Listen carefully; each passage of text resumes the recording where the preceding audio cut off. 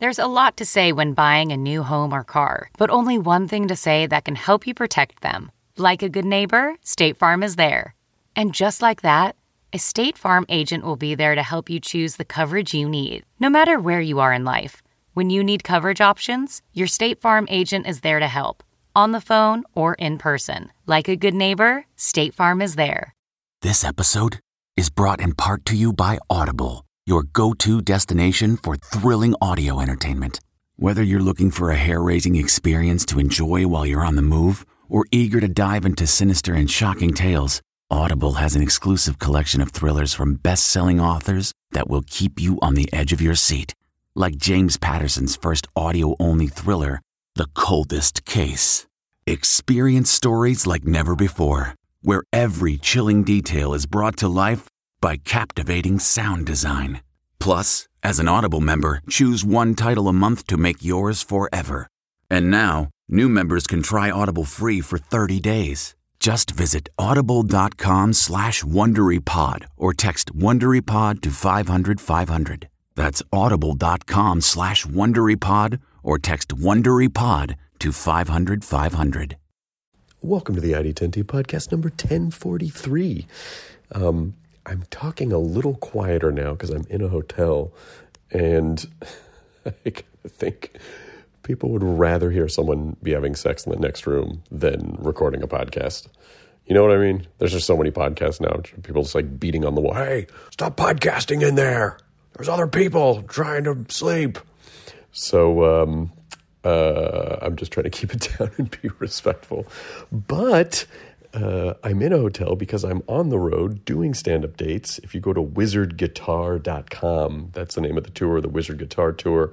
I just had some really fun shows in Columbus, Ohio with the Funny Bone. Thanks if you came out to those. And January 30th through February 1st, I'll be at Helium in Philadelphia, Helium Comedy Club.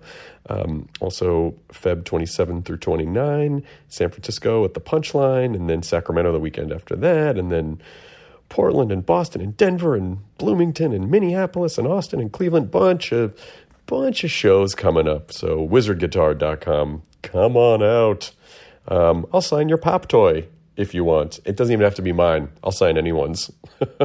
Just bring me a Thanos pop toy. I'll sign it. I don't care. But let's talk about you, the ID10T community, at the Corkboard, events at ID10T.com, like Mike, who writes, "My cousin made a thing, namely a podcast." Hopefully he's not doing it in a hotel room where someone might bang on the wall. He is a self-made Emmy Award-winning producer who has worked his way up from being a video editor to being a producer, and he started a weekly podcast called This Week in Production, which is a candid conversation about video production-related topics.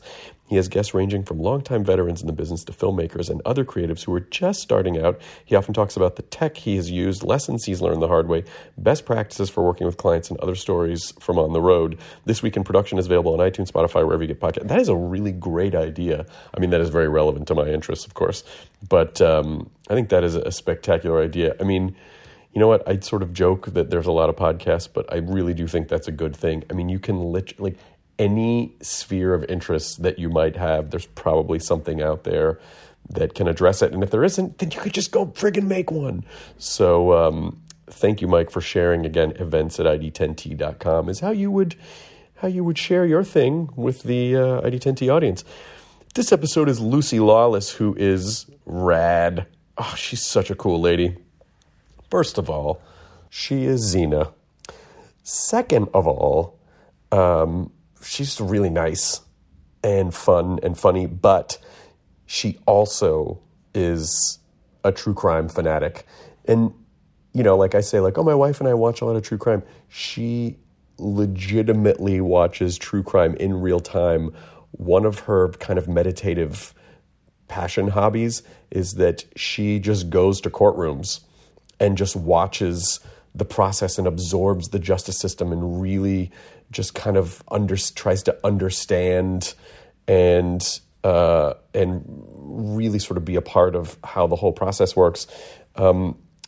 She did a docuseries called My Life is a Murder, which is on Acorn TV, and I hope they do more of them, but this was just such an interesting deep dive into not only the stuff that you know her from, but also just like what fascinates her about it and what she gets out of it and the whys and it just went in such an interesting direction that I greatly enjoyed this conversation. Again, such a cool lady.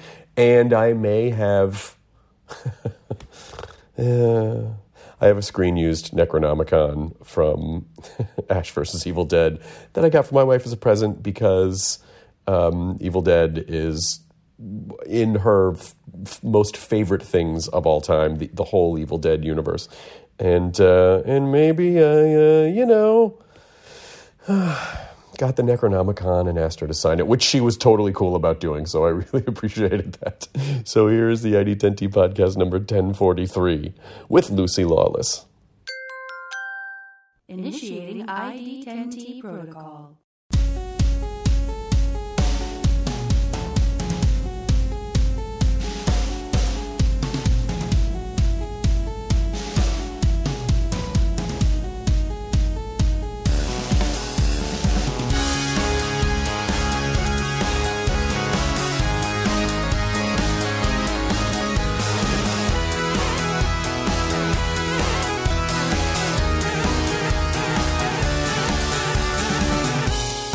I really want to go to New Zealand.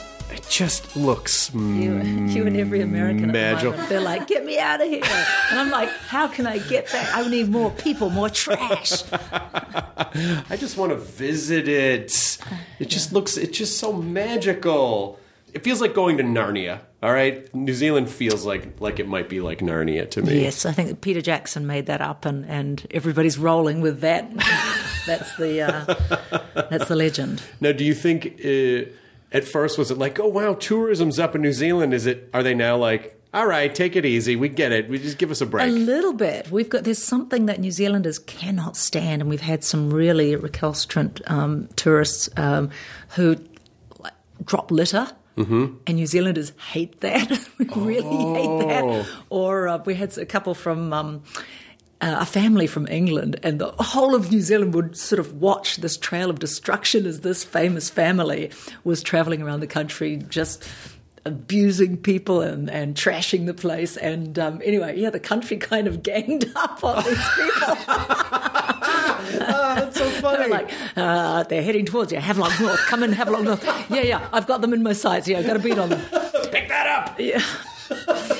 That's incredible because I remember when we went to Japan for our honeymoon, and when we went to the Disneyland in Japan, not one crumb of anything on the ground. They don't eat in public. And there's no trash cans anywhere. Yeah. You are expected to hold on to your own trash until you get to a bathroom or your home or something, and then you throw it away. And people do it. Is that so? Yes. I didn't know that. Yes, and people do. It's incredible. Who knew that was possible, eh? Yeah, we think we have to discharge trash. The second we make it, we have to get it out of our own personal orbit. Hey, if it's not my car, it's not my problem anymore. Right. It's bad. But of course, good America. For them. Yeah, exactly. Good for them. But America, there's 350 million of us, so it's just. I think it's probably just difficult to. It's difficult. That's like herding cats. You can't get 350 million people to follow any one thing. Not when you've got rugged individualism as part of your cultural identity, right? And especially, so that's part of our country's identity, and then narcissistic individualism is sort of the theme of Los Angeles, where it's like, it's really... It's not just about what I want to do. It's just all about me. That's kind of the thing here, it feels like. Do you think so? I think it's such a working town that I don't find that to be true. It's a working town, but it's built on a foundation of unbridled ambition, because there are little hidden pots of gold everywhere in Los Angeles, referring to careers or whatever. Mm-hmm. And so I do feel like not that there aren't incredibly, I love it here, but I'm just saying I do think that the fierce ambition is sort of fueled that a bit. I think there is a strata of society, of social society, which thinks that everything that glitters is gold. And by golly, the Kardashians have shown that there is gold to be found in glitter. Right. Everybody's making up all the cosmetic Lancome and all that. Everybody's making the glitter version, right? Because Right. they bought glamour and glitz and all that stuff back. But your average person, I just don't find that to be true. I don't find that they buy into it at all. I hope you're absolutely right. I wonder if the 2020s will signify much in the way that, like, the sort of Wall Street greed is good, glam metal of the 80s gave way to grunge and more like... Oh, interesting. Are we about due for a resurgence, like a 30-year resurgence cycle of... Funny you mention that, because I suppose the converse of the glitter, I don't want to take the Kardashians' name in vain because I have nothing against those girls, actually. Sure. Go with God. I'm fine with you. But the converse is this Marie Kondo, Yes. that Japanese cleaning up girl. Yes, I've just done what... I've been through all my drawers at home in New Zealand, and I got rid of anything that didn't bring me joy. So now when I open my closet, nothing rebukes me. There's nothing there looking at me going, oh, why did you pay so much for me and now you don't wear me? Or I really look great in that colour, but the shape is crap, and maybe if I lose 10 pounds, I'll look good in that. No, bye-bye. It's all gone. Okay, good, because I do... I've known about Marie Kondo for quite a long time, and KonMari, and my problem is that so many things bring me joy. Like, it's very difficult. Mm-hmm. So I'm sure there's a sliding scale of like, well, it's got to bring you like B+ and above joy. That's funny. And not just like, I like this thing, like. But hang on, or is it? Or is the quality of joy is not strained? Maybe. It doesn't bloody matter. It's joy. Boom, you get to keep it. I guess that's right? true. But, the other thing, too, the other side of that, Marie Kondo, if you're listening, is that, maybe you're in a weird mood that day, and then one thing might not bring you joy that day, but the next day you're like, God damn it, that thing actually was joyful, and I was in a bad mood. It's the fear of FOMO. Right, yes. Faux FOMO. Faux FOMO. For FOMO. Faux FOMO. It's faux FOMO. That's a new thing. That's going to be a word of the 2020s. You can have it. But I wonder if we are going to get back to a simplification and a de-glittering. The funny thing about the Kardashians is the one that is the billionaire, like the 21-year-old billionaire. Who nobody's ever met. I know. That's Kylie. I think that's Kylie. And no, it's another name. Is it Kylie? Kendall. No, Kendall's older. It's Kylie. It is Kylie. Yeah. It's one of them with a K name. Yeah. And so that's all of them. But she had posted pictures of like her jet. Uh-huh. And then there was like a weird backlash, like, well, you're flaunting your wealth. Like, what the fuck, Kardashians, have you been watching, people? This is the agreement. Like, this is you guys made this. Right. You know what this is. Of course they're flaunting it. That's why they do what they do. So that was just funny to see, like, the backlash of, it's like, that's so on brand. What else did you think? Yeah.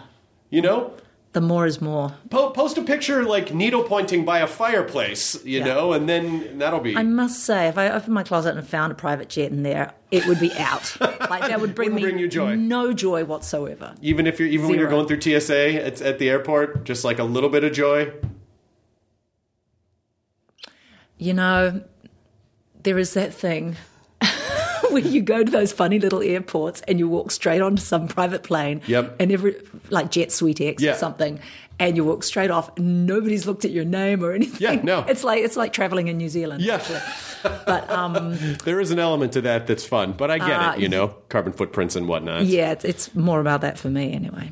So what are you doing in Los Angeles right now? Are you promoting the show? No, I'm looking at apartments and things and thinking about coming back, Fantastic. baby. Yeah, my children are off to university and I'm it's Lucy time. It's Lucy time. Yeah. That's good. And when you come here, do you want to get on a series? Do you want to do movies? Like, what's fun for you? I mean, like, so your show on Zenith lasts a long time, and I'm sure that's good because it's regular work. And at the same time, do you sort of feel like, I don't know, it might be fun to, after a while, you sort of get it, you want to try something else? Well, you should be so lucky as to have a show that goes more than 3 years these days. Especially, anyway. So I fear that less than I used to, that's for sure. So for listeners at home, that means, you're scared of getting into a marriage with TV producers or even a role because if it goes wrong, it's really hard to exit. There's no exit strategy. Yeah, that's a difficult divorce. Yeah, you're munted. Yeah, as we say down under. But no, that's not such a fear these days. It's always just about the role and the people and the company that you're in.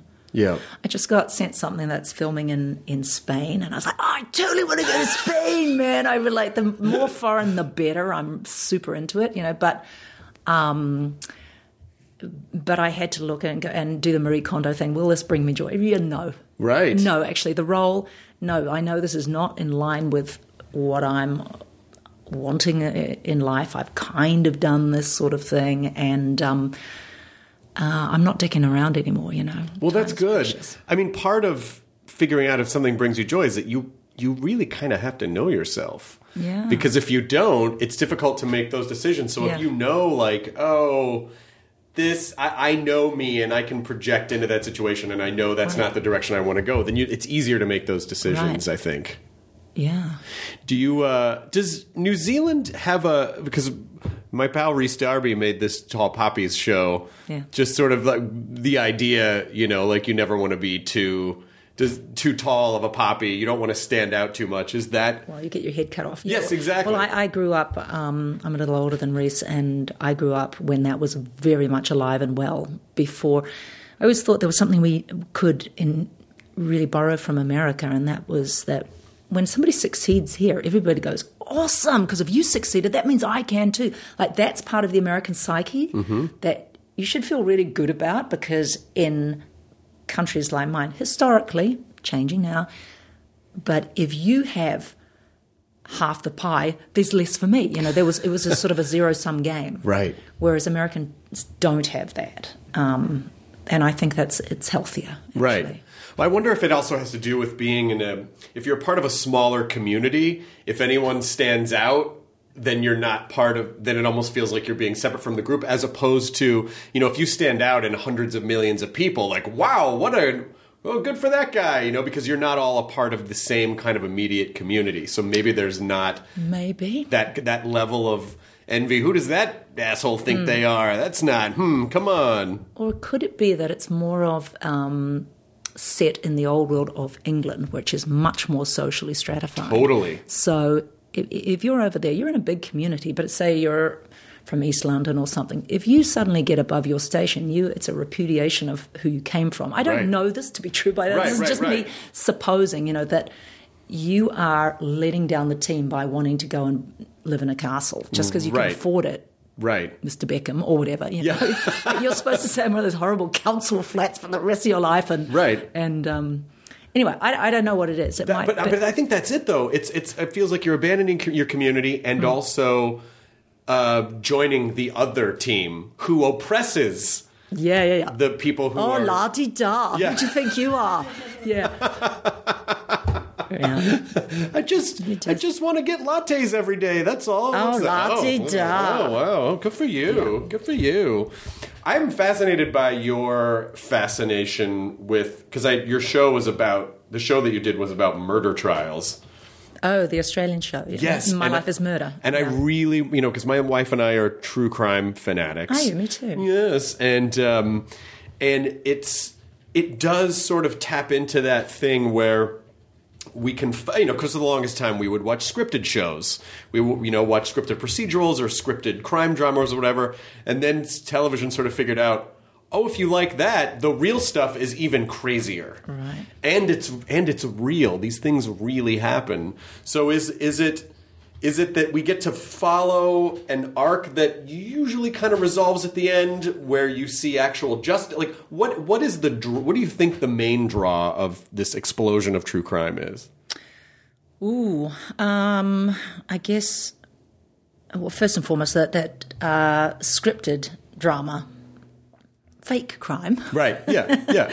is it's satisfying because it does tie up neatly, and there is the verisimilitude of justice at the end, and I think we're all a bit hungry for that these days. So, and it's always a little bit heightened. Mm-hmm. Whereas true crime in real life, when you go to the courts, like I'm a bit of a court watcher when I don't have anything else to do, is really lacking in glamour or mystery. It's really banal and gritty and brutal and sad, you know. So the true crime that you see on, say, Forensic Files or whatever is always a little bit heightened because ain't nobody going to find it entertaining what I go and watch in the courts. Right. Only, you know, odd birds like me are going to find that in some way illuminating about the human spirit. Everybody else is just going to be depressed by it, you know. So why? Because I think we're all just get better access. We can access it all the time. So many podcasts, so many. You can follow documentaries about just about anything. They make it 6 or 12-part series on Netflix, right? Oh yeah. Oh, you can go deep. Yeah, but I wonder if it's also that sort of human curiosity of, you know, the darkest recesses of the human mind. What happens when people go bad, you know, and not getting away with it and figuring out like, oh, this is how these people. Because we watch a lot of this, and we are somewhat acquaintance with this fella named Joe Kenda who does a show called Homicide Hunter. Yeah. And Homicide Hunter is great because he really humanized in the way that I think a lot of American culture sort of glorifies crime in a way. He doesn't glamorize it in any way. And he talks about the nightmares that he has and the horrors of it from a very human level. But he was doing it at a time where there wasn't really a lot of technology. You know, DNA wasn't a thing yet. It was just old gumshoe, and that to me is really, really, really interesting. It's like, because it feels like before we really had technology, how did everyone just not get away with crime all the time? How do they track these people? You know, how do they track people down? I do not know. Do you think because they rely so much on instinct, and that's going to vary so much from individual detective to one detective from another, aren't they? So, I don't know. Interviewing techniques are so interesting. Do you ever look at interrogation techniques? No. Oh my God, so great! It's all on YouTube, and perhaps these days criminals are getting a little bit more sophisticated, but your average murderer isn't actually a criminal. They're just some hot-headed, you know, or drugged out person or jealous as buggery or whatever. They've never committed a crime before, probably, but where was I going with this? So they're not sophisticated. I don't know. I had a friend who used to write for the Crime Beat in Los Angeles, and he said he used to really be afraid of getting randomly murdered in Los Angeles until he started doing the Crime Beat and realized most murders are in the home. Well, related to that, they're committed against people that the murderer knows. So he said the occurrence of random murder, he said, was exceptional, like way lower than he thought it would be. And so I guess it was just a matter of not pissing off any of his friends. But the idea that it is this kind of, I mean, you know, because obviously there's like wives who kill, mistresses who attack, husbands who, you know, like there is so much of it in the home and there's so much of it in the community. And it's the idea, I guess you're right. People just, even if they think it through, it's like, you're not really thinking this through. Like, you just used a credit card at a gas station, so how do you know, you obviously didn't really, this was just a thing that happened. What do you love about it? What do you love about sitting in it? Would you actually go to courtrooms and watch? Mm-hmm. What do you love about that? Well, I have a lot of patience for certain things. I love the voir dire very much. I haven't seen jury selection in New Zealand, though I have been caught watching there before. But I've seen it in Louisiana, in Caddo Parish, which is the parish which metes out the most death penalties in America. And became friends with the judge and all the bailiffs and everything. You know, it's very interesting.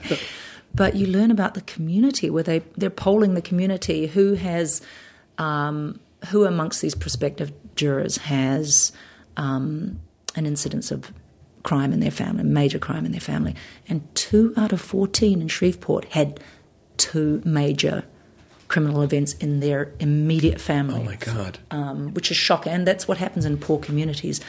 anywhere that there's economic stress, up goes tensions, up goes murder rates, up goes drug addiction, everything. It's all about inequality and, poverty. Anyway, it was a dog fighting trial, and out of the presence of the rest of the jury, they were polling some people who asked for privacy, and so I'm sitting there like a ghoul in the back of the thing, hiding behind a pillar. And this very upright woman with she was like 70 years old, and she had a long bob and very regal. She sort of glided up the aisle, and they'd called her, and her name was, I won't say what her actual name was, but her name was like Miss America, or something like that. It was like a beauty queen, right? Right. And I was like thinking, here comes the lady with a tiara and the sash and all this. No, this very regal older woman floats up the aisle, and she sits on this stand, and they say, "Ma'am, I believe that you have somebody who is incarcerated in your family." She said, "Yes, my son is in Angola prison for 11 years. And they said, "And what is he in for, ma'am?" And she says, "Child rape."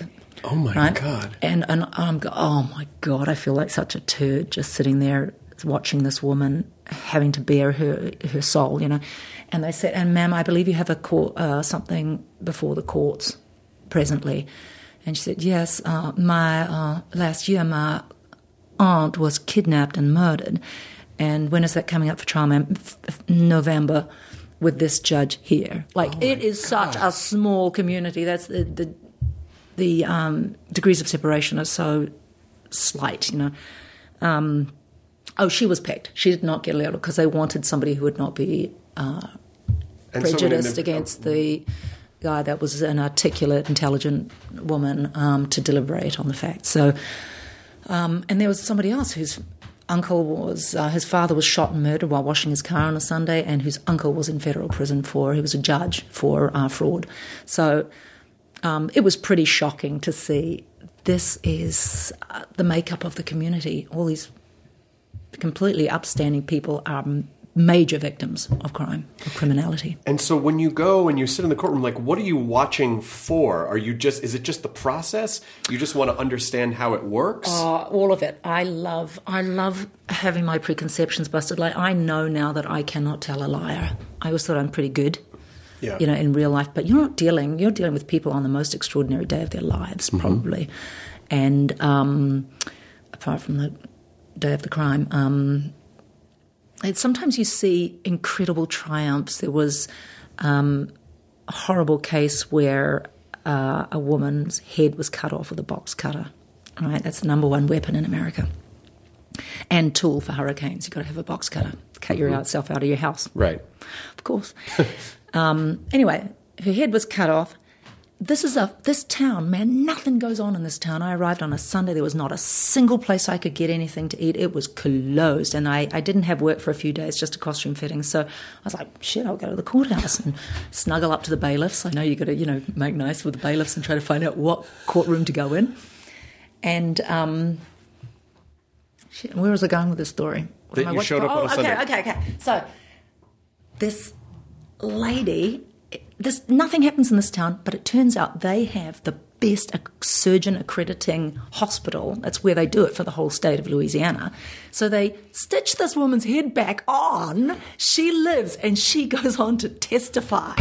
What? It was amazing. That is not where I thought this was going. Someone cut her head practically off. It was everything except obviously the most necessary. How did she not bleed out? How did she? I don't know. Oh, my God. I know. How do you... No one survives decapitation. That's a miracle. Obviously near decapitation. But it was, super serious. She bloody well survived. And, anyway, so you just see some extraordinary things. And normal people in extraordinary circumstances. And so do they come up and say anything to you? Or sometimes people trying to take selfies in the courtroom? Or people trying? No, nothing like that. I mean, I'm super discreet and super, I don't dress up except for the one time with the box cutter lady, because I was working that day and I was dressed as the Countess from Salem, right? So I had like 5 wigs on or stuff. I'm like, I gotta get out of here. Am I wrapped? And I'm like running to the courthouse with the I'm like, I'll bring the wigs back tomorrow. And I showed up like slow motion down. It was, but I missed the woman. I didn't get to see her. You didn't get to see her testify. No. So that's a great regret. But that, but I saw her in the family, in the, waiting out in the. That is so incredible, and I'm sure the person who did it, when they see her up on the stand, like, you gotta be fucking kidding! Like that woman's like, yeah. So she zombie. This is where my head used to be fully attached, and that person tried to cut it. Like, that is mind blowing. There's so many other things around it. You know, you get to see the witnesses who do not want to testify because you just don't want to have anything to do with the law in these cases. And then the policemen who can say some pretty questionable things. They might be great up on the stand, but then you hear them sniggering in the back about something they don't need to be mean about. And the scales fall from your eyes. Wow. That's what happens when you go to you start to learn about the real world. That's a really fascinating way to look at it too, because when we're watching true crime or we watch stuff on the news, it's basically a highlight reel. I mean, it's the same as watching like a sports highlight reel. Like, these are all the biggest moments that happen to this thing, but actually but it still doesn't give you a sense of what the process is. Because I will watch these shows a lot of times and go, oh, but I wonder what the day to day, and Kenda talks about that too. It's like the day to day can be very boring. It's paperwork. It's it's all the weird legal stuff. Yeah. You know, like, it's not. If you went and watched all day in a courtroom, you probably wouldn't. You probably are. Those special magical moments are probably few and far between. I would imagine you're sitting there most of the time waiting, I would guess. No, I think it's 50. For me, it's like 50-50. Wow. There's a lot of waiting, but that's the cost of doing it. And I never go with anybody anymore because they don't know how to sit there quietly and be anonymous. They want to go, oh my God, did you hear that? I'm like, I'm never bringing you again. No, but that's really interesting that this is like basically your meditation room, is going to a courtroom and being centered in an otherwise extremely chaotic environment. No, it's very ordered.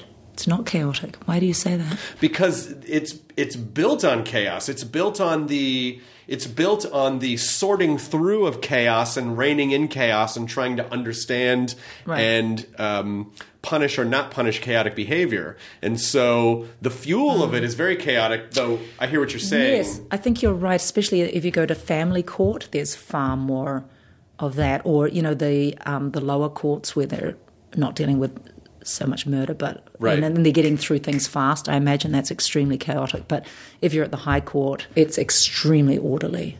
Do you ever feel like you're settling? For your foundation, that is. Maybelline's new Instant Age Rewind Eraser Foundation doesn't settle into fine lines and wrinkles.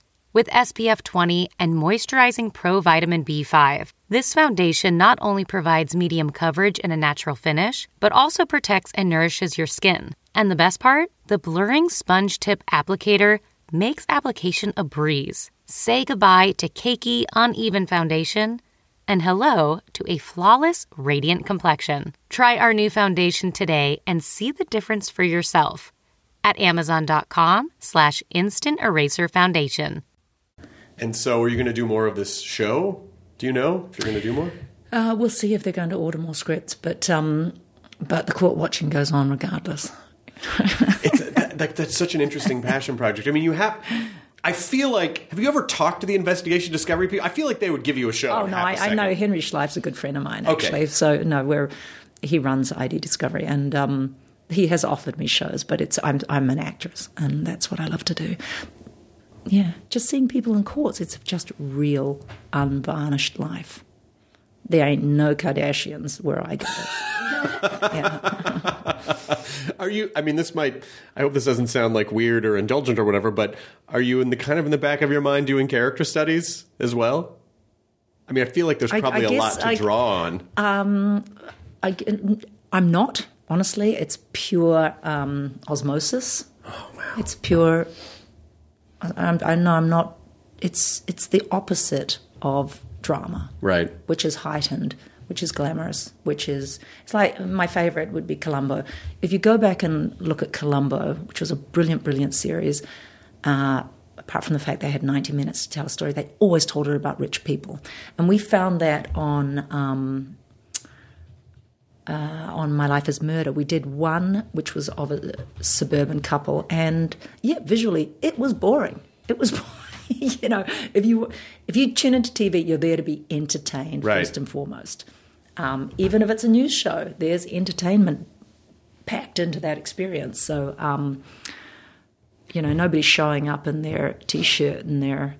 I saw Katie Tur today on MSNBC, actually, and she was wearing a sweater not unlike mine. Her hair was a bit messy. I was like, whoa, is this Casual Friday, Katie? I couldn't hear anything she said because she looked like she'd just schlemieled in from the playground, Those Columbos are phenomenal because not only is Peter Falk was a genius and also a comedy genius, but just a genius in general. You're right. It was always rich people because it relied on the fact that his mechanism relied on class distinction, and they always overlooked him because he just looked like this low class, dirty. Right. But his secret weapon was that he clocked everyone in the first 5 seconds, and he just fucked with them the entire. So it was just like he was the smartest person in the room. Yeah. And their hubris didn't allow them to see that. And the other thing is that rich people often do get away with all sorts of crimes because they're better resourced, they're better lawyers, all that sort of stuff. So to have the gumshoe come in and nail their ass to the wall, is like beautiful. It's a bit of Schadenfreude, I think, on our part of the But and also the torturing of just one more question, just one more thing, just one more thing. Because those people, they don't want to have to answer anyone. They don't want to be bothered. And it's just this annoying, it's like if a flea started biting you and then by the end of it had fully consumed you, that's ultimately what it is. Yep. One more thing. I just have one more. Just one more. Someone just make a supercut of him going, just one more. Can I just one more? I have one more thing. Maybe there's a crime show for you to do. Maybe like a scripted crime show for you to do. Please. Like an investigator. I'm always fascinated by the part of the entertainment business where you just can't predict what's going to land and what's going to work, and things that you think are going to be the thing aren't, but other things that you don't expect. Was a show like Xena, was this a show where you felt right away this is going to be... I mean, that show was so exponentially massive on a global scale. Did you have any inkling when you're making the pilot for this show, this is going to be the next several years of my life? I just thought that was the natural turn of events. I was so ignorant. I was such a country mouse from New Zealand that I thought, this is good. This is going to be big and successful and everything. But even when I hear you saying exponentially successful or whatever, I don't quite believe it. It seems like you're just doing shtick because, when something's just your life, it doesn't. The horizons are still only the end of the road. Do you know what I mean? So you just think, we did this nice little show and we got to do it and we had a good time. Never a crossword. And so whether it was successful in other places, I kind of know it was, but I don't feel it was. Do you know what I mean? I can't even relate to that. That's probably healthier. That's probably a healthy way to live. I guess. Or it's just a deficit, Or it's just that classic New Zealand thing, Yeah, we're so small. Yeah, maybe that's it. I just couldn't get my head out in New Zealand. But you must have, the first Comic-Con you went to, you must have been like, holy shit, what the hell is happening right now? Yeah, I think I went to a XenaCon first, and there was 5,000 people or something. It's your own con. And I made sure that I did for autographs for every single person. I was there for hours. So I was doing an Elizabeth Warren, even back then. I don't know. I was so ignorant. I thought this is all natural. Yeah. Well, you didn't want anyone to feel left out, right? You wanted to make sure everyone was included. Yeah. You got to thank the fans. But that's the thing, is that I think shows that really connect like that, I think the fans have this sort of relationship to the people on the shows that the people on the shows understand the fandom. Like, they appreciate the fandom. I think that's why Supernatural was such a big hit. I think that's why Walking Dead is such a big hit. And because I feel like tons of fan engagement. There's a lot of fan engagement, and the community feels like, oh, the actors don't put themselves above us. They're a part of it. They understand. Like, we're all in it. Yeah. We're all in it together. And I suspect that was probably an element for you as well. People are like, oh, she's like one of us. Like, she understands all this stuff. Yeah, it was also a show that it was born at the same time as the internet. Mm-hmm. So it very quickly had a bunch of very internet savvy, literate fans that grew a very strong network very early on. So 1995, right? Yeah. 96, and they've remained. They've got also part of the ethos of the show was for the greater good. So they took that as their raison d'etre, and they've sort of formed this kind of a loose coalition of people who do good things for the world. Right. And so one day a year they have Feel the Love Week. Lucy Lawless Feel the Love Week. Well, I think that's important. And they do amazing things in their own communities. Well, because I feel like so many protagonists on shows now are have a despicable, like, there's a real kind of dirt, like, we basically have dirty protagonists now, right? Where it's that kind of like that Walter White. Oh, they're the protagonists, but they're kind of evil. Right. Now they're really evil. Oh, this character's kind of fucked up. And I can't stop loving them. it. And I can't stop loving it. So to have a character that is fully, just purely good, that fights for good, that is... Well, that would have been Hercules. Xena wasn't quite that. She might have been the start of the dirty hero. You think so? Because she was, because she had come from a bad background, and she had discovered love and discovered goodness, and But she embraced it. I mean, it still was... There's still... I think she struggled. She still moided people. She was still... She still was a warrior princess. Yeah. Yeah.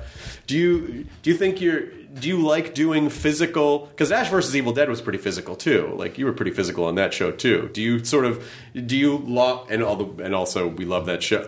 Love that show to the extent that for my wife's birthday last year, I bought at an entertainment auction the Necronomicon. Oh, you got one? I have one. Yeah. I do too. Oh, you do? Yeah. Maybe Wait, now I want to see it. I'll show it to you. I want to see it. Maybe you'll sign it inside it used to later. Be in my bedroom.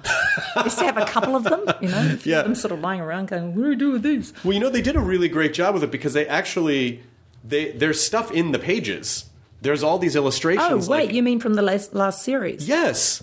The actual... Has it got a bloody face? Yes. Stop it. Yes, I'll show it to you. Oh, my God. Yeah. I'll know if I'd handled that. I can't wait to... Yeah, right. Because that was one of the reasons why, not only because it was on the show, but also it was like, wow, the prop department was so meticulous with it that there are diagrams. Like, they really built out... Like, it's... I mean, there are some pages that repeat, but ultimately... It's like, this is like a Necronomicon. This is like a real Necronomicon. It's like a real one. Maybe we shouldn't be reading this. That's funny. I don't know what's going to happen. Yeah, I'll show it to you after we're done. It was because it's Ash is like my wife's favorite. If you walk around, there's like an Ash bust downstairs from Army of Darkness. Oh, really? There's an Ash puppet in our living room. And so when I told Lydia that you were coming over, she was like, "You should show her the Necronomicon," which is a sentence that to most couples might sound strange. Very normal around these parts. Yeah. Very normal around these parts. Cool. Do you kind of think is kind of staying in this community, in the Comic-Con community, is this a world that you want to continue to play in, or do you think like, it might be fun to do like a network, like a network procedural type of a show? I mean, do you have ideas about the things you want to do, or do you just kind of see what's available? Oh no, I love it all, and but now. You know what I'd love to do a West Wingy type thing, or something, anything produced by the Kings, for example. Right. I would love to revisit the Xena thing one time if they're all doing reboots, but that's been a whole, kind of a sickening path a very annoying path of that led to nowhere in the past, but Is it just sort of knows? illegal? Who Is it a knows? legal and rights issue? no, I think they couldn't figure out how to do it. You know, they were going to try it with new people or something. They couldn't do it. So I'm like, maybe. What do you think? What do you think? Maybe we should go back to the old folks. Well, I do feel like it's the kind of thing where they could do a limited series, see how it does. It would probably be huge, and then you'd be off doing it again. Yeah. I love hearing that you're open to doing it again, though, because sometimes, when people work on a thing for a long time and they're like, I already did that, but it's nice. Like and again, I think it's part of the reason why. Well, believe me, I've been through all sorts of phases with it, especially if they're looking to, replace and do a different scene. Of course, I'm going to go hands off, heart off. I cannot participate in this conversation because, I'm not part of it. So right. You will shut down your heart a little bit. Sure. You know what I mean? But I don't know. I got things about it. I really, with all the streaming services who are so, especially, Netflix and all these new ones who are so, like, part of the carrot is bringing on content that people already know. I would be shocked if one of them wasn't like, if they caught wind that you would be willing to do it, that they should do it. They better be listening to the Chris Hardwick show, eh? The president of Hollywood is like, Lawless is in. Let's do it. Let's get it done. I mean, have you thought about what the extension of the story would be? Have you thought about, does it just kind of like drop right back in? Is it continuing adventures? Is she in a different place? I'm not telling you. Yes, I have thought a lot about it. Good. But, well, that's all I want to hear. Yeah. That's all I want to hear. Would you want to write it as well? I'm not going to speak to you anymore about this subject. Would you want to tell me about it often? No, listen, I have not spoken to anybody in any position to... That's fine. Things go, but I have lots of thoughts about it. Good. And what's your first plan when you finally land back in LA? What do you want to do? Do you want to just kind of get reacclimated? Do you immediately want to start trying to figure out what to do, or do you just want to be here in this environment? No. You can start thinking about that. What you want work-wise. Yeah, that's an ongoing thing. So I've done a lot of meetings in the last couple of weeks, and we'll just see what transpires.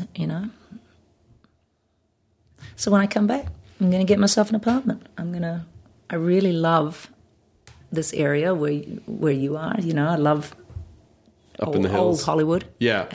Well, we don't have a lot of, in terms of the United States is a young country, and Southern California is a particularly young, it's probably the youngest part of the contiguous states. And so, when you look around at the history, it's like, hey, these houses were built in 1927, and people are like, whoa, anywhere else is... New Zealand's even younger, because even though the Maori have been in New Zealand for 900,000 years, they did not have a way of building that was built to last more, it was all sort of regenerative building. Yeah. So they didn't have constructions that lasted. So our buildings are only 150 years old. Oh, max. Wow. Any of them. Yeah. Little wooden houses. Do you like the Spanish style houses? I do. I love it. I love the deco. Spanish style houses. Yeah, absolutely. Yeah, it's there's a bad thing that's happening in Los Angeles now, which is a lot of the historical things are being torn down, and they're just putting up these like glass boxes everywhere. Yeah. You're like, not only does this look dumb now, this is going to look really stupid in 10 years, but they probably are just like, yeah, we'll just knock it down. Everything is... Yeah, all their tastes in their mouth. Yes. Oh, wow, that's a great way to put it. Because it's so just like, this is what's hot now. But it's the idea that things are so disposable. Like our technology. Do you remember when we were growing up? Like, if you bought something, that was it. Like, you took care of it because you probably couldn't get another one anytime soon. And now you are shunned from society if you don't get a new phone every year. Like, a new phone, they're fine. They're fine. I do it. It's just crazy. It's crazy. That's right. That old flip flip top phone. Had to go, right? They rebooted that, didn't the Razor like rebooted, and now it's like a foldable screen, but it's like, right. Yeah, but that old timey flip phone, you know, and even that's not that old, right? Where are we going? Like we're so consumed. At a certain point, there's just not going to be any new technology. What are we going to do? Well, it'll be prosthesis. It'll be technology as, chip in your head, something in your arm. Yep. Bionic eyes. Something in your willy. I don't think... as long as the surgery was safe, I don't think most dudes would turn that down. A robotic willy? Come on! Pressure from the wife. Yeah. Hey, this thing's not... I just need to do a quick download. I just need to download. The $6 million penis. Yeah. Faster, bigger, faster, stronger. I just need a firmware update. Good night. You guys have been great. Did you ever do live theater? Do you like doing live stuff at all? Done some live theater. Yeah, I like it all. I'm just a performer. I'm a performer. So I don't always love theater. Doing it or watching it? Doing it. Yeah. But I'm not sure why that is. I love being on a set because all day long you are achieving things. You're like ticking it off. Check, yes. Scene 2, check. Scene 2A, check. And it's a very collaborative. All the crew they're super collaborators, super cooperators, and otherwise you can't. If you're not a super cooperative human being, you can't fit into a team like that, where everybody has to have a common focus for many, many hours a day, not necessarily talking to one another, but step in just when your job is necessary. So it's a certain kind of person. That's why crews are the same all over the world. Right. And it's in the Marie Kondo bloody collection of life. I could never leave it because that brings me so much joy. I love working with people like that, and I love the producing something together with minimal words and minimal communication.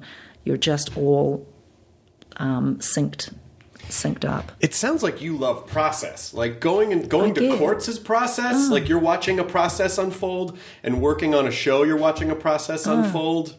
Yeah, maybe. Yeah. That it's were you an organized kid growing up? Did you like set to-do lists and check? No, I'm very instinctive. But you might be right. I've never thought about it like that. I mean, processes in a world that sort of feels uncontrollable or chaotic or whatever, it is very comforting, like a structure of like do this and then do this and then do this and then do this is incredibly satisfying. You're right. And it's quite hard to get used to at first, because I remember the first 8 months of Xena, which was my first major job, obviously, losing my mind because I had no say in what time I got up, what time I got home, what I wear that day, what I say, what I eat, when I can see my children, my mother. My life outside of work shrank down to almost nothing.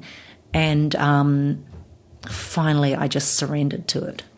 In 8 months in, I surrendered, and I never had a problem, which means that I have to be rehabilitated back into real life because I'm like not that good at that. So maybe you're right. What I do for relaxation, I go to a place with a lot of process. Yeah. Yeah. Because then you can just surrender to it and go, okay, I know, I'll stand there, I'll say this. And when they tell me to leave and go home, okay. Okay, I'm done. Okay. Have you ever covered a carpet stain with a rug?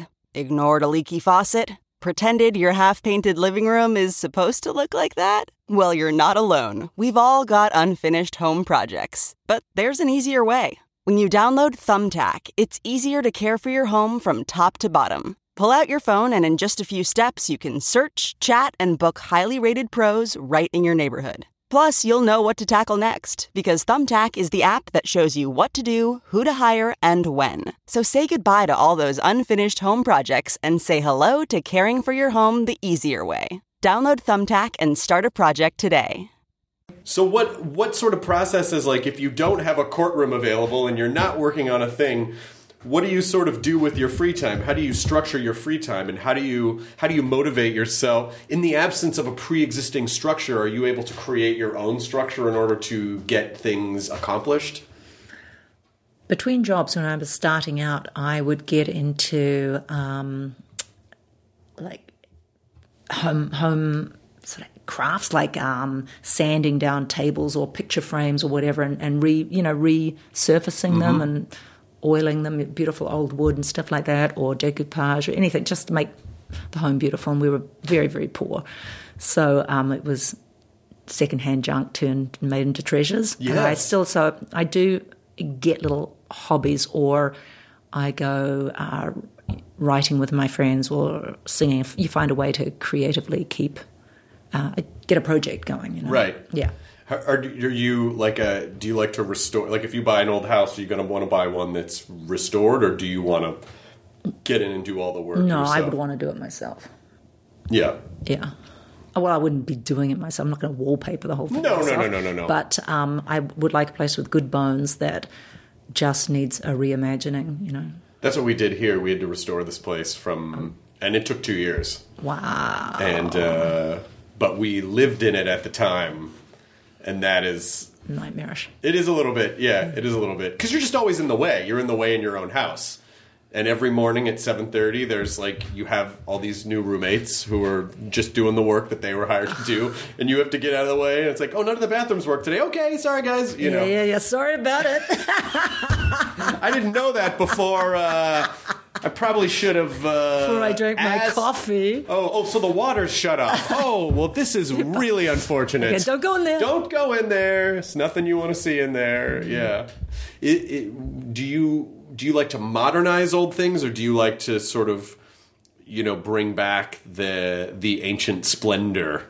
I think I'm in the ancient splendor box at the moment because, if you get an old deco place, I don't want to see it bastardized. I want it to be exactly taken right back to as it was designed to be. Yeah. Yeah. And sometimes you've got to hack out a lot of horrible 80s modernization. Oh, it's definitely an archaeological dig where you're looking at the stratification of this was a bad decade. Why did people do this then? Yeah. You feel embarrassed for them that they thought that was a good idea.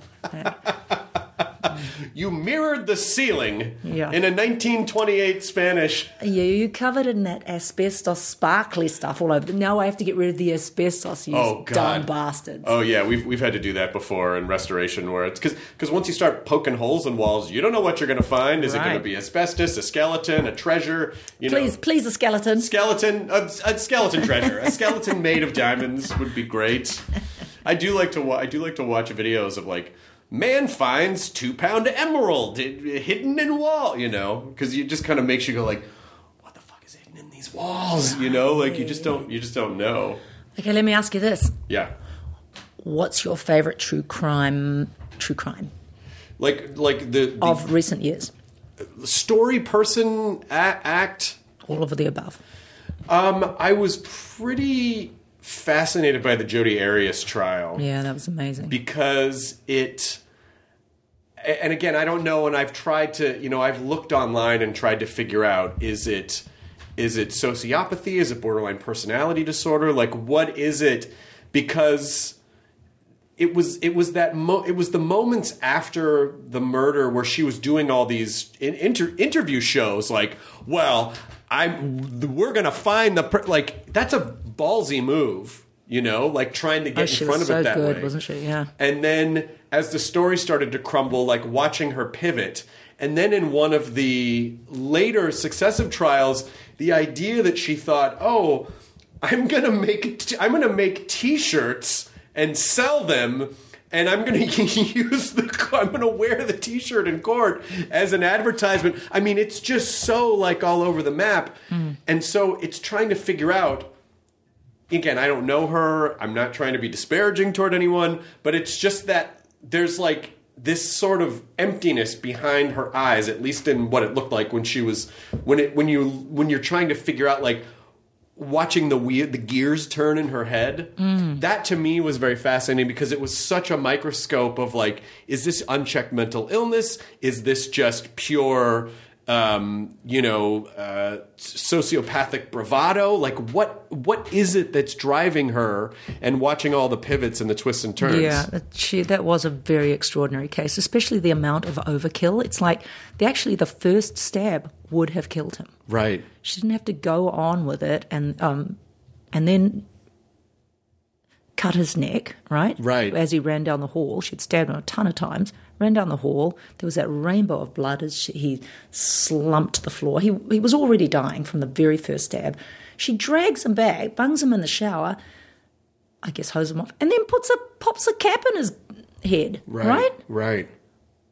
So the rage, the incredible rage and power of this girl to have been able to drag that big man back, and the one of the very curious things, she came and snuck into his house one night through the cat flap. Do you remember that? Through the freaking cat flap. Oh, no. She was gunning so hard for him, and then she made a beeline for another boyfriend, just had sex with him to prove that she couldn't possibly have had sex with anybody else a mere 12 hours ago.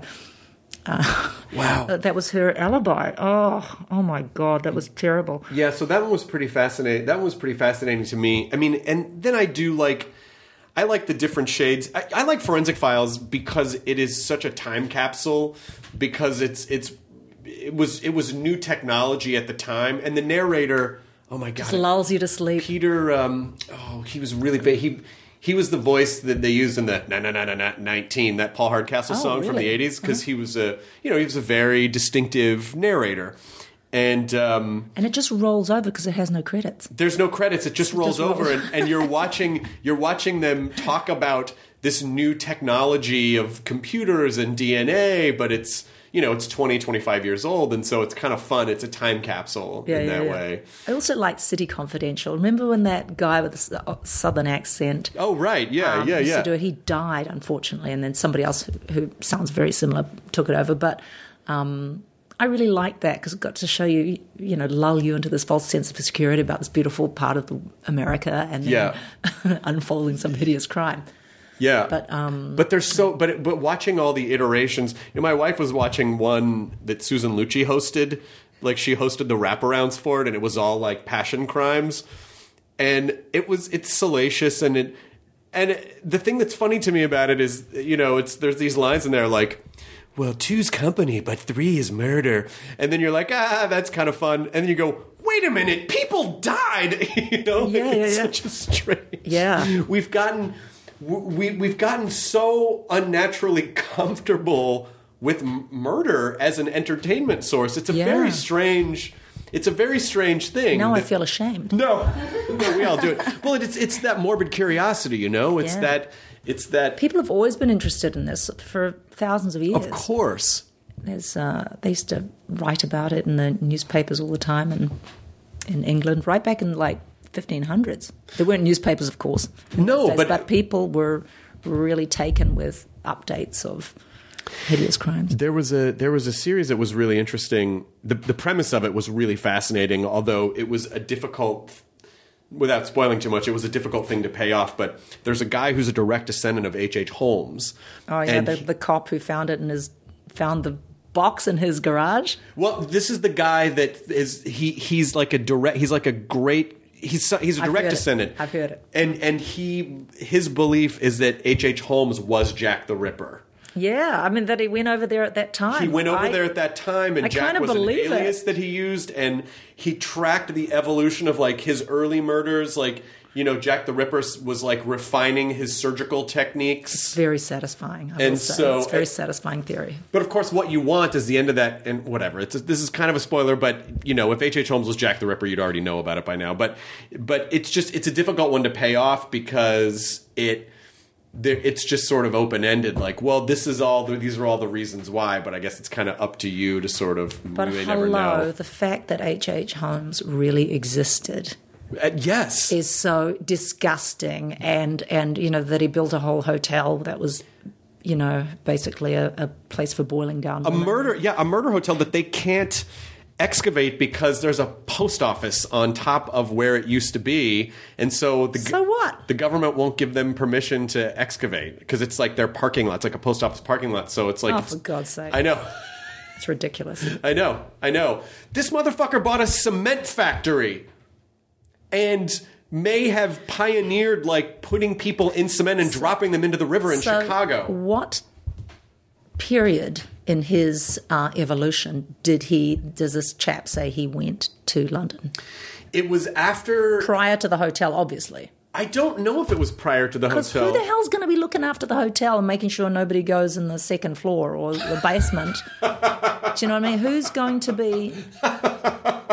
That looks like a bathroom. It's a meat grinder. It's like Don't worry about it. Igor. Don't go in He's there. left- Yeah. Did he have an Igor? I can't remember. He had an accomplice that he ultimately killed. Right. He had this guy literally murdered everyone in his life. He murdered every wife. He took their... And he got caught because of an insurance scam. Because he kept murdering wives and claiming insurance money. And I'm pretty sure they found... And then the guy who was covering for him the whole time, they ended up killing that guy. So he was just like some people are just... I don't know if it's nature or nurture, but some people... He was just a bad egg. A very bad egg. Yeah. A very bad egg.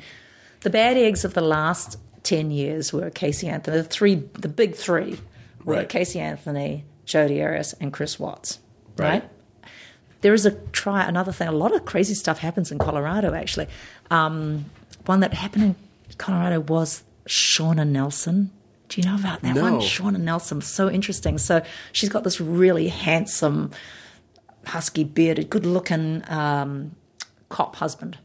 And she's having an affair with the kind of ugly married colleague of her husband. And she's a police dispatcher. And his name is Ig, which is just... The fact that his name is Ig, obviously it's Ignacio, but his name is Ig. Right. It's like Id. It's just something about that name is really, I don't know, it says it all really. Anyway, so does she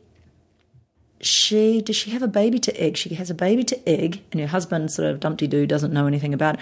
And then one night she makes the kids, here kids have some pizza, mummy's going to go and have a bath, sneaks out the bathroom window and puts on one of those Halloween masks and like a snood, what do you call that? That big long face of Halloween, like a Scream. Oh, Scream, like the Halloween mask, right? Yeah. And some little karate shoes, and drives through the snow in her husband's truck, guns down Ig's wife in a car park using a man's voice, but she runs like a girl, so all the workers see it. Anyway, her husband actually apprehends her on the way home. Meanwhile, she's chucked all the Halloween costume out the windows, right? And her husband, I think, was the one who actually apprehended her. And it's just so... It was kind of intriguing. Like, none of these people nobody had to go to prison. Nobody had to die. Right. No, none of these things needed to happen, except this woman went apeshit on this particular day and gunned down this completely innocent, nice woman Who was never the wife did any of harm of the lover. Oh my gosh! But it was, I always thought, like, God, I wish I was young enough to play her, because I would love to walk in her little karate shoes. Just trying to figure out. When did she go, that's a good idea? But do you ever worry? Oh, this is like a weird paranoid thought. But do you ever, like, if you're playing one of these characters, do you have any fear that you're gonna like go, oh, I get it now. Like, I understand. Well, I think, darkness. But nothing that is human is alien to me. Except I don't get the Jodi Arias thing, because that's a bridge too far. You're not coming at it from a normal psychology. Whereas I believe this woman was, up until this point, normal but avaricious and lustful and covetous and all this stuff. I mean, that's a lot of planning to be like, I'm going to sneak out. And leave my kids alone. Leave the kids alone, put on all this stuff, go. It sounds like, I feel like there was a homicide hunter where they caught, where maybe it was this woman or something similar happened, but what they realized is that one like little weird detail was that they saw her carrying a purse over her shoulder, like that it was like a fake crime. So this person disguised as a man, but it was a woman, stole the purse. But they finally cracked it after a while. Like, wait, how is she holding the purse? How is this person holding the purse when he ran away? Oh, put it over his shoulder. Oh, well, that's how a woman carries. And then they realize, oh my God, it was a woman disguised as a man. I wonder if that's the same case. So the husband, like, they immediately caught her, or it took a little bit of time? No, they caught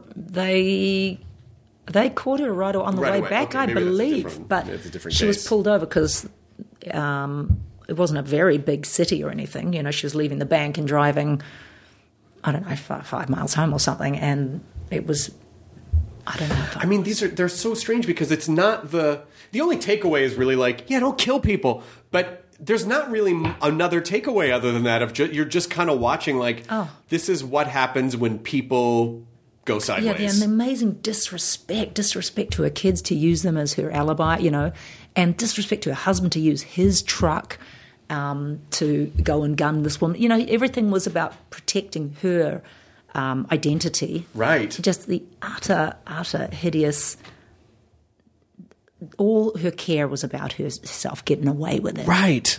And everybody else was just props. I wonder, is that just unchecked narcissism? Is that a circumstantial lapse in judgment? Like, I don't know. There's just too many factors. But when something is that premeditated, it's sort of like, that's not a crime. Not that any of it's okay, but I mean, like, you know, when someone goes to those lengths, it's like, oh yeah, and that the husband. I mean, I wonder if he had any. There's no way he could have had any inkling. No, he was he was kind of a good guy who didn't appear to know who his wife truly was. And do any of us know who anybody is? I mean, I guess that's true, but it's still. Yeah, no, she was a stinker. Anyway, but it was just intriguing to me because it's such a family drama, you know. Ugh. So all for the love of egg. For egg. Pathetic. Come on. Because her husband was actually raising his kid. I think maybe the husband knew, and he was raising the kid anyway. Oh wow. There was something. I might be getting that wrong. So those are the big three, and then that one as well. Is there another one? That doesn't come anywhere near the big three because the big three are just too intriguing. And when you have brilliant liars, I mean, Chris Watts was by no means a good liar. He was caught dead to rights. And the other thing is that everything's on camera these days. There's so much documentary evidence, right? For whether it's at the bank or, the neighbours' security cameras are picking information up, or they've got that kind of door lock that films who have visited. So much real-time evidence of this is the victim leaving the airport, arriving at home, not leaving in the morning, you know, him pulling his truck up in a very suspicious way. Yeah, well, and that's why, going back to H.H. Holmes, that's why with the lack of any surveillance and also setting up during the World's Fair, the Chicago World's Fair, where you have people just transiently coming and going. There's no record of anything. Looking for a hotel to stay at? Yeah, exactly. I mean, it's crazy. But did you watch Mindhunter on Netflix?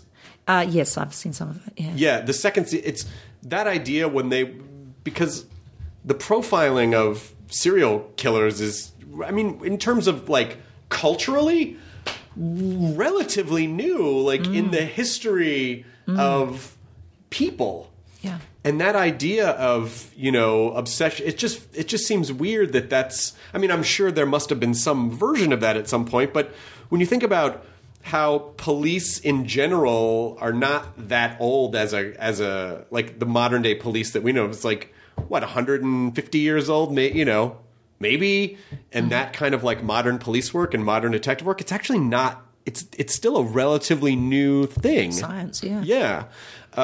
What do you think this says about us as a people? Do you think that there's anything to be learned from any of this stuff? Or do you think that there's a way to snuff it out? Or is it just like, well, as long as there's going to be people, there's going to be shitty ones and there's going to be murders?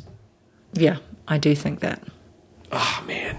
But we can reduce the incidence by addressing economic inequity and because a lot of murders are caused by stress, right? And, of course, drugs and mental illness and lack of security is those all bring those kind of stresses. Yeah, and it's unfortunate that there's not a way to try to treat the problem and not the symptom. The symptom being just people going, like losing it and killing people, but figuring out how can we get better access to mental health treatment and drug treatment and before it goes sideways. You know what they did in Portugal that seems to be working is they decriminalized all drugs.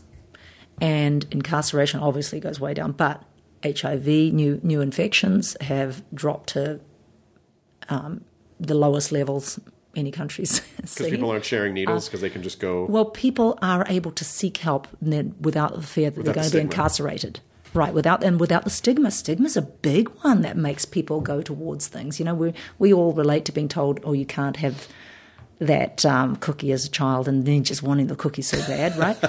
There's something in us. We're hardwired to want to break the rules a little bit, all of us. Anyway, I think that we should be looking at places like Portugal and going, you know what? It doesn't have to be right, but it works. Right. It works. And stop acting like our national identity is predicated on having a war on drugs, which is a big joke and everybody knows it.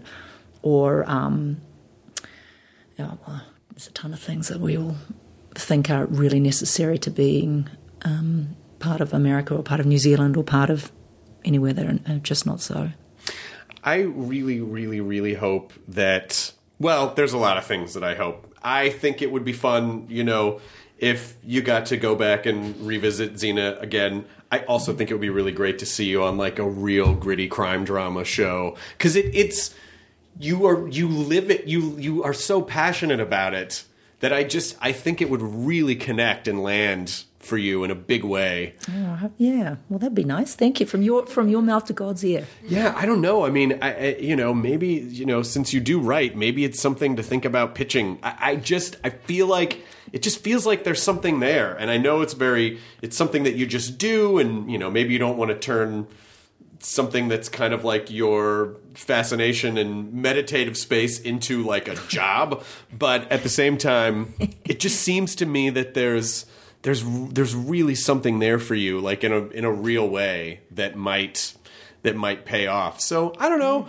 maybe in your free time, just think about taking some notes, come up with a show, and pitch it. Because I really, really, really believe, just hearing you talk, and I can see your face. People can't see your face, and your eyes light up when you sort of talk about the process of it. I mean, like it's clear that you're passionate about it. Oh, good. Okay. Yeah. Huh. Okay. I wonder what your show would be. Do you like doing the American accent? Yeah, I'm a bit rusty, but... Because this is a super nerdy thing to say, but as a big Simpsons fan, your Simpsons Halloween episode is great. But if I remember correctly, I think you're doing an American accent in there. I told you, I'm not Lucy Lawless. I was doing the Xena voice. Yeah, Xena. You were doing the Xena voice. Xena has an American accent. Xena doesn't fly. I told you, I'm not Xena. That's right. I'm not Xena. I'm Lucy Lawless. Yeah, that's right. And also a gentle swipe at Comic-Con culture in a delightful, fun way. Adorable way. The Collector. It was fun. But is there anything you want to plug or promote or anything you are excited about right now? Do you know what? I've been meditating. TM? TM, because I got kicked in the head like a year ago at yoga, and I've had a couple of concussions in my life, and it just got harder and harder. It was causing some problems. I went to see some bodyworkers. They're like, you have a concussion and you've got whiplash on both sides of your neck, which has probably been around for like decades. It's a very uncommon thing. Yoga doesn't really feel like a place you get like contact injured. I know. She was an overzealous handstander. Anyway, no. But I find that TM has been the most effective at... It lets your brain slow down and start to heal, and I feel so much better. But it has these other collateral effects of just shutting out the noise of life and making me far more focused and far more, you can just go deeper into things. And I don't know, it stops you wasting time. So 20 minutes once or twice a day, it seems like a lot of time to carve out, but it buys you hours and hours. No, I've been doing it for a couple of years, and the 20 minutes in the beginning feels a little excruciating because you're like, what am I supposed to be doing? But it doesn't take too long before the 20 minutes is just over. Hey, do you do it like sitting cross-legged? No. On a cushion? I cannot do. I did that this morning. I couldn't walk for that. No, I don't think you're supposed to do it. I don't think you have to do it that way. No, you don't. But I just want to. I just want to sit on the ground so I can get my hips. You know, I do yoga as well. Right. So I'm just trying to help myself. As you get older, you want to be really mobile, right? But by golly, I don't think I can do that. No, I would recommend just doing stretching. Do you have a foam roller? Yeah, well, not in my suitcase. I travel like. You can get like travel size foam rollers. Like I got a roller for a friend of mine that's a water bottle, and it's a water bottle and a roller, and it's got these like ridges on it. And what do you do with it? You roll on it. You lie on it, and you basically like roll around until you find like some heavy spot, like some spot, and then you just kind of sit there for a second until it works itself out. Because if you just sit cross-legged for 20 minutes, like if I got on my knees on the floor right now, after 5 minutes, I would be limping for like 20 minutes. Yeah. So it's the way that I was taught to do the TM is that you just get into a comfortable position. That it's supposed to be as seamless and simple as possible and effortless. And that I'm going back to the armchair after this. But I pushed all the furniture to the sides of the room. And I just sort of sit on the ground now with cushions and things. But yeah, I'm going back to the chair for meditation for sure. I feel like if I try to do that after 5 minutes, I'd be like, ow, ow, ow, ow, ow. Like I wouldn't be able to focus on the thing. I have to admit, I only made it 15 minutes. I was like, bugger this for a game of soldiers. This is awful. Yeah, I think that's just that older idea of like, to meditate, you have to sit straight up and you have to... Well, that's why I think the idea of meditation is so daunting to people, because they do have that notion of like, you know, like this perfectly flexible yogi fella who... just meditates, he just ohms so hard, you know, and they're like, I just gotta meditate so hard, and it's like, no, it's the absence of doing anything, you know. It's like you're trying to not like. So do you do it with? I do a guided meditation because I don't trust myself. So you do a real one and just use your word. Yeah, I do. Good. Yeah, and you know, and a lot of times my brain just starts trying to engage in stuff, and I just try to remember to do the word and bring it back to like, oh, this is what I'm here to do. And once you can kind of accept that there's no real wrong way to do it, everyone's going to be every different session's going to be different. Then it's sort of like, but it seems to work anyway. It does. Like it changes your life in a really strange way. I feel so like ridiculously calm these days. I think the other thing too is on a very subconscious level, much in the same way as if you stretch or you exercise or you eat healthy, when you make those choices, you're basically on a very deep level saying to yourself, I am worth taking the time to do something that's helpful.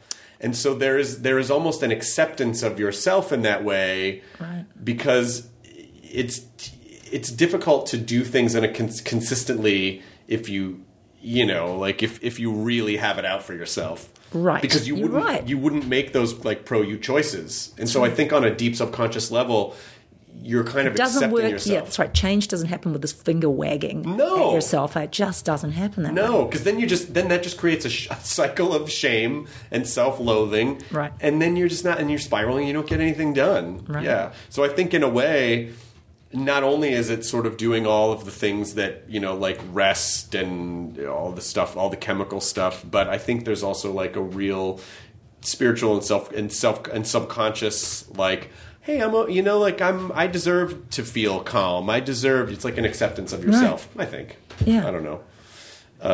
But I hope that you feel welcome to come back on this podcast anytime you want to talk about murder shows or TM or you know, the inevitable Xena reboot that's going to happen. Anything that you want to talk about, you are welcome to come on, especially if you move into the neighborhood. Yeah, I love your neighborhood. Oh my God. It's great up here. Cool views. The views are good, but it's also like it's very quiet up here. But you're 2 minutes from everything, you know? Yeah, I like it. The only noise you hear at night is sometimes you'll hear coyotes, and it's kind of nice. It's kind of nice. Yeah. Thank you for being here, Lucy Lawless. Thank you for having me. I'm going to go get the Necronomicon and show it to you. And this is where we will end. The end. ID10T scanning complete. Enjoy your burrito. I feel like I was blindsided because it's the competition show. From the producers of Jury Duty and The Bachelor. We have scoured the earth for the 14 greatest reality contestants that were available during our production window. Comes a reality competition show about reality competition shows. Nobody has dared to find out who is the actual best at just being on a reality show. I'm your host, comedian Daniel Tosh. It's win or go home. Each episode, our contestants will face new challenges that will test their strength and lack of life skills for a chance to win $200 million. Thousands, not millions. $200,000. Prepare, because it's about to be ugly, crying, lots of fighting. Tasha, I have to defend myself. Celebrating 25 years of reality TV with your favorites. I have diarrhea. You cannot do this to me. What in gay hell have I got myself into? The GOAT, premiering on Freevee and Prime Video on May 9th.